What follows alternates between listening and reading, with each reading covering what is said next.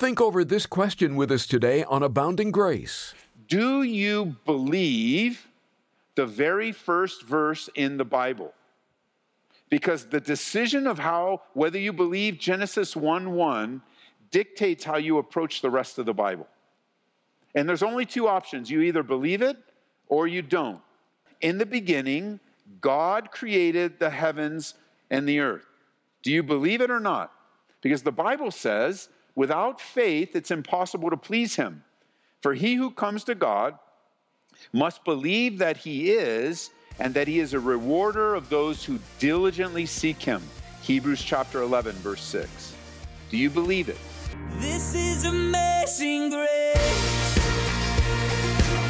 This is unfailing love. That you would take my place. That you would bear my cross. You laid down your life. That I would be set free. Oh, Jesus, I sing for all that you've done for me. We're glad you're with us as we present Abounding Grace with Pastor Ed Taylor. We're in a study of Genesis right now, and today we enter chapter 2. God has just finished his creation, and he's content. What does he do next? Well, he rested. We'll be talking about the perfect rest and perfect garden over the next two broadcasts. So if you're ready, let's dive right in. Here's Pastor Ed. Genesis chapter 2. The title of our Bible study today is The Perfect Rest and the Perfect Garden. And it's good to be reminded today as a church family that it's important for us to be committed to God's Word. It's important for us to be committed to the reading and the study of God's Word, to being filled with His words and His desires and His purposes, so that we might follow through what the Bible tells us to do, to set our minds on spiritual things and not on things of the earth, so that our study through Genesis is doing just that. As we're coming back to the very beginnings, Genesis is a book of roots, our roots. And we happen to be in a season as a church where we're not only looking at our roots from the perspective of God in Genesis, but we're also studying our roots as a church family from the perspective of the book of Acts. And I just love how God has brought us together so that we can grow, being reminded of where we've come from so that we know where God wants us to go. The book of Genesis is a book of beginnings. And when we know our beginnings, it gives us purpose and substance to our lives. Genesis is a book of theology, teaching us important truths about the nature and character of God. And if you're taking notes, I want to remind you how to approach the Bible. This may be new for some of you, and it may be review for others, but it's good to know how to approach the Bible as we understand its power upon our lives. It's transformative. When you're reading the scriptures, it transforms you. It transforms your mind. It transforms your thinking. And when your mind is changed and your thinking is changed, your behavior is changed. And the Bible requires three things. Number one, it requires our full attention. Our full attention. Our mind should be open and awake and focused without distractions to the best of our ability. Secondly, the Bible requires our retention. Our mind should be put into a place where we read it, we memorize it, which has been a lost art among the church. I mean, just consider your own life, the last time you memorized a scripture or a portion of scripture, where you've addressed an issue, you received a word through a Bible study, or you received a word if you were being counseled by a pastor or being given direction by a friend, and there was just a verse that spoke to you. I mean, take that and hide it in your heart so that you won't sin against him, so it'll be a continual help to you. We want to be able to recall things. We want to learn how to take notes in Bible study. You can do that on your iPad, you can do it on a piece of paper, however it's going to help you to remember, but we don't want to waste our time. As we're sitting and presenting ourselves to the Word of God, we want to take it in so that we can remember it later. Even writing in your Bibles. It's okay to write in your Bibles. Every time, I've come back to the Bible I've used for all these years, and every time I open it, there are literally years and years and years of notes right here in my Bible. As I'm sitting down, as I'm studying, as I'm listening to Pastor Chuck or my Pastor Jeff or Pastor Skip or whoever I'm listening to, just jotting notes down. And sometimes putting little dates down that God gave me a word or a promise. Attention, retention, thirdly, it requires our intention. Intention. What I mean by that, as we read this, we need to live it. And that requires an intentionality about your life. We're not just learning for the sake of learning or learning so we can spout off some answer or win Bible trivia. We're in the Word of God because it's going to change our lives, and we have a commitment to live it, a commitment to allow it to transform us, and then we follow through in action. We often will refer to that as obedience. I like to remember obedience. When you think of obedience, at the same time, I want you to think of the word cooperation. When you think of obedience, because sometimes that can be a heavy word, you must do what you're told to do. That is true, but when we choose to do what we're told to do, we're actually cooperating with the will of God in our lives. So, if you don't like the word obedience, use the word cooperate. When you cooperate, you submit yourself to the direction and the will of God. You obey. You do what you need to do. And so our time in God's Word should be daily, right? We should read our Bible and pray every day. It's literally food, just like you eat every day, physical food. We want to eat every day spiritual food. It's food for your soul. Secondly, our time in God's Word should be diligent. The Bible says in 2 Timothy that to be diligent to present yourself a worker that doesn't need to be ashamed, rightly dividing the word of truth. Be diligent about it. Show yourself approved. And our time in God's Word should be direct. What do I mean by that? Before you grab a commentary or before you listen to a Bible study from some pastor or teacher, you need to be directly in God's Word. You need to test everything that's said by a pastor from God's Word, but how will you know where to test it if you're not in the Word yourself? And then finally, our time in God's Word should also be delightful. There should be a delight about hearing God's Word. And I don't want you to be discouraged when you're reading the Bible and you're like, well, I didn't get much out of it. I didn't get much out of it. Well, you got a lot out of it. You just haven't experienced it yet. Because God's Word will not return to you void. So you're taking it in. And I love how Jesus described it. He described it like a seed, like a sower. And you're sowing seed. And so as you're taking the Word of God, you're sowing the seed of God's Word into your life. And you don't know exactly when it's going to grow. You don't know exactly how it's going to grow. But I'll tell you this, you know it's going to grow. God is going to do a work through the Word of God in your life. And that's a choice that we make right here at the beginning. This isn't important. So why the emphasis on God's Word? Because you have to make a choice. Everyone listening to me right now, here in the room, downstairs, if you're listening on the radio or online, watching online, you have to make this choice. Most of you have already made it, but some of you haven't. And it's a choice that we kind of overlook and maybe don't pay attention to, but I want to remind you, because it's from a previous study. Here's the choice. Do you believe the very first verse in the Bible? Because the decision of whether you believe Genesis 1:1 dictates how you approach the rest of the Bible. And there's only two options. You either believe it or you don't. And you can come back with me if you'd like to Genesis 1:1, where it says, in the beginning, God created the heavens and the earth. Do you believe it or not? Because the Bible says, without faith, it's impossible to please him. For he who comes to God must believe that he is, and that he is a rewarder of those who diligently seek him. Hebrews chapter 11, verse 6. Do you believe it? Now, I know there might be some listening that don't believe it. Instead of in the beginning God, they live their lives in the beginning man. And it may not be them. It may be some other man, some theory, some false religion. But ultimately, if it's in the beginning God, then that's the course of your life. If it's in the beginning man, then you're going to go off into areas creating God in your own image, little g, and your whole life is going to be a mess. Because there's no direction and no substance, no certainty. And I think when you come to Genesis 1:1, the real acid test is, what did Jesus say And what did Jesus believe?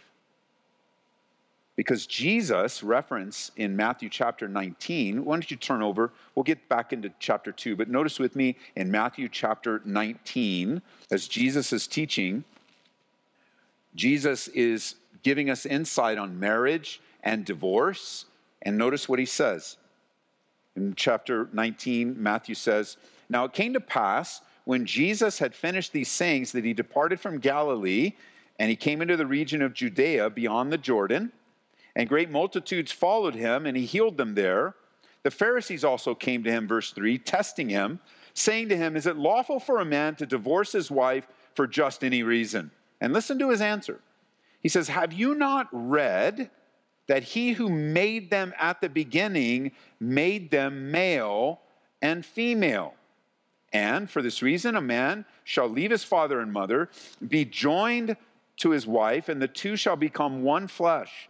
So then they are no longer two, but one flesh. Therefore, what God has joined together, let not man separate." The very foundation of marriage is rooted where? Genesis 1:1. In the beginning, God created. Jesus believed in a literal creation of God. Why?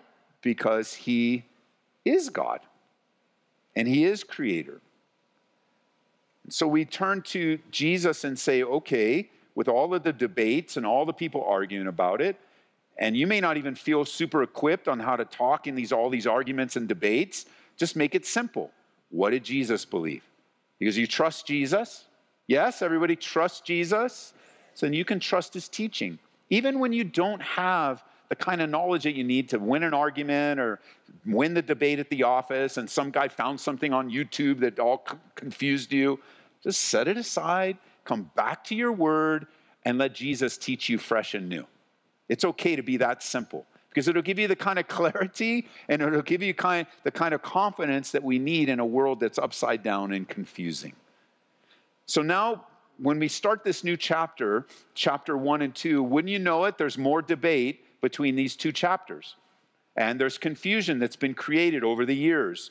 When coming to chapter 1 and chapter 2 of Genesis, there are many people that cry, contradiction, contradiction, or have even created a teaching that says chapter 1 is a description of creation number 1, and chapter 2 is somehow a creation number 2 by God. But that's not what this is at all. Chapter 1 takes us through the days of creation individually. Chapter 2 gives us insight on some specifics of creation. So chapter 1 lays it out individually, but chapter 2 gives us some specifics with special emphasis on day 6 and the creation of man. Okay, with all that in mind, verse 1 of chapter 2. "Thus, the heavens and the earth and all the host of them were finished. And on the seventh day, God ended his work, which he had done, and he rested on the seventh day from all his work which he had done. Then God blessed the seventh day and sanctified it, because in it he rested from all his work which God had created and made." So God finished everything. And 4 times it's emphasized that God has completed his work. It's almost as if God stands back and with a quick glance at all that he's done, he has a contented eye over his finished creation. His work of creation is finished. And you know, the words "it is finished" rang out at the end of creation, just as they ring out once more at the end of redemption. There's something to be said about God's finished work. It's important in the beginning, as God starts and ends, and there's purpose and goal of God that he accomplished. And it's also super important in the new covenant. When you hear the words of Jesus on the cross, "it is finished," that puts you at a place of dependence upon him, and you now don't have a relationship with God that's performance-based, because God has finished it on the cross. He has finished it. So as we learned in previous studies, and even on our weekends, we have a responsibility. What is that? Abide. Rest. Trust. And as the branch is into the vine, and all that God has intended takes place very naturally, There's great fruit. And what is God's will for your life? That you bear what? Much fruit. Not a little bit, but much. And that he would do the work through you. God is still at work today.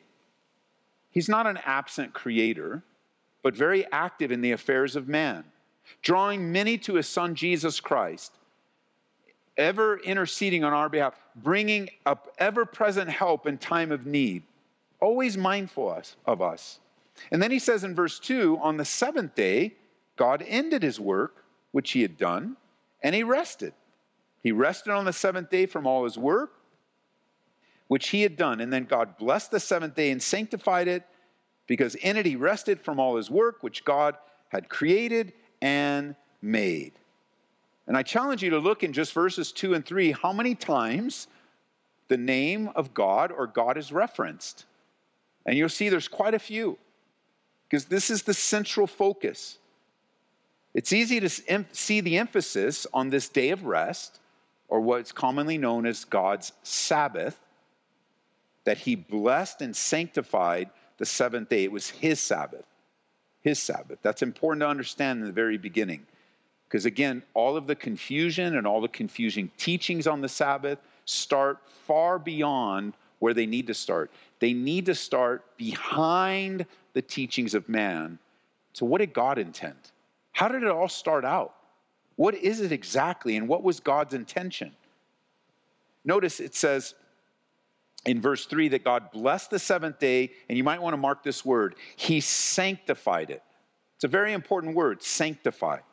It means literally, if you like to write in your Bible, circle the word as sanctified, and it means to be set apart. It means to be set apart. You could also say it means to be put in a special place for a special use. Or a more fancy word, it's consecrated. Consecrated. Set apart. It's got a special place and a special purpose. Now, before we look at the day, let's just step back for a second and consider you. Do you consider yourself sanctified toward God? Have you ever considered that in your life? Sanctified. So you may not use the word sanctified. Perhaps have you ever considered yourself as a follower of Jesus Christ, that you've been bought with a price by the blood of Jesus Christ, and because of that, you are now set apart for a specific purpose for God? You haven't been saved. I haven't been saved for myself. I've been saved and set apart and sanctified for a special purpose for God. For some, it's a very dramatic change, where you went from one life, you were born again, you're a new creation in Christ, and it's a dramatic new creation in Christ. But no matter if it's dramatic or not, it is a definite change in your life. Again, hold your places in Genesis. Let's go back all the way to the back of the New Testament in 2 Timothy. I want to show you something in chapter 2 and verse 20. 2 Timothy chapter 2 in verse 20. This is a great passage of explanation when it comes to this thought of sanctified when it comes to you and me. So notice what he says. He uses the illustration of a house, Paul does. He says, in a great house, there are not only vessels of gold and silver, but also of wood and clay. Some are for honor and some are for dishonor. Therefore, if anyone cleanses himself from the latter, he will be a vessel for honor, sanctified, there's the word in the Greek now, sanctified and useful for the master, right? You're sanctified in what? Useful for the master. See, your will, your agenda, your desire for life must be sanctified, set apart, so that you are useful for the master. Prepared what? For every good work. And then he gives some direction. How can you participate with this sanctification process, with this set-apart life? Well, run away from youthful lusts and pursue righteousness, faith, love, peace with those who call on the Lord out of a pure heart, and avoid foolish and ignorant disputes, knowing that they generate strife. Sanctified, set apart. Now, don't be confused with the work of sanctification that we learned many years ago when we were studying through the book of Romans, where the work of God as he's fashioning and molding you and creating you and changing you into the image of Christ. That is a form, that's a theological work of God in your life, sanctification. But when you back off that word and you understand there's also a posture and position that you have to be set apart for the master's use. I just want you to take that in. You know, God is sanctifying things, and right now we see sanctifying a day. But God just doesn't sanctify days because you're more important than a day. He sanctifies you. And there is a plan and a purpose uniquely for your life. And it's for being useful in the master's hands. That's his desire. How do you do that? You got to run away from youthful lusts. You've got to die to yourself. You got to pursue the fruit of the Spirit, looking for that place, peace, joy, love, the things that make for peace. And he said, you know, do it with other people like you are right now. Gather together with the saints, people that call upon you get encouraged when you're hanging out with people that call upon the name of the Lord. And if people that call upon the name of the Lord aren't encouraging you, rebuke them. Says, I didn't come to church to talk about football. I didn't come to church to talk about, you know, the economy. I came to church to talk about the Lord. And if you're not going to talk about the Lord, next. Because believe me, you want to talk about all those things within just a half hour, they're all going to be in your face again. You're all going to have to live them. You know, already we're thinking about, man, you're watching online because you didn't come. Because why? You got to get up early in the morning for what? Go to work. It's all going to be there. But when you're with the saints, there needs to be a sense of, we're here for the master. Let's talk about the things of the Lord. Let's encourage one another. Let's pray for one another. Let's grow together. Let's check in on someone's life. Let's make sure you're doing okay. Let's look in the eye and even just pray for discernment. And it's like somebody's carrying something heavy on their eyes or their shoulders are slumped. We are sanctified for the master's use, church. Don't forget that. And you're not cooperating with being useful for the master, it's a miserable experience, whether you realize it or not. You're not living up to what God has done. The blood of Jesus Christ has changed you. This is Abounding Grace with Pastor Ed Taylor. And if you missed any portion of today's Bible study, you can simply go online to aboundinggraceradio.com. Another convenient way to get these daily studies is by signing up to receive the free Abounding Grace podcast. Listen and learn when it's most convenient, at the gym, in the car, or as you're getting ready in the morning. Just go to aboundinggraceradio.com to learn more about that. You can also get our app. It's available on all platforms. This is another way to hear our program. Search for Ed Taylor in your favorite app store. Each month, we'd like to suggest a book that will encourage you in the Lord. And this month, it's Spiritual Leadership by Oswald Sanders. What does God look for in a leader?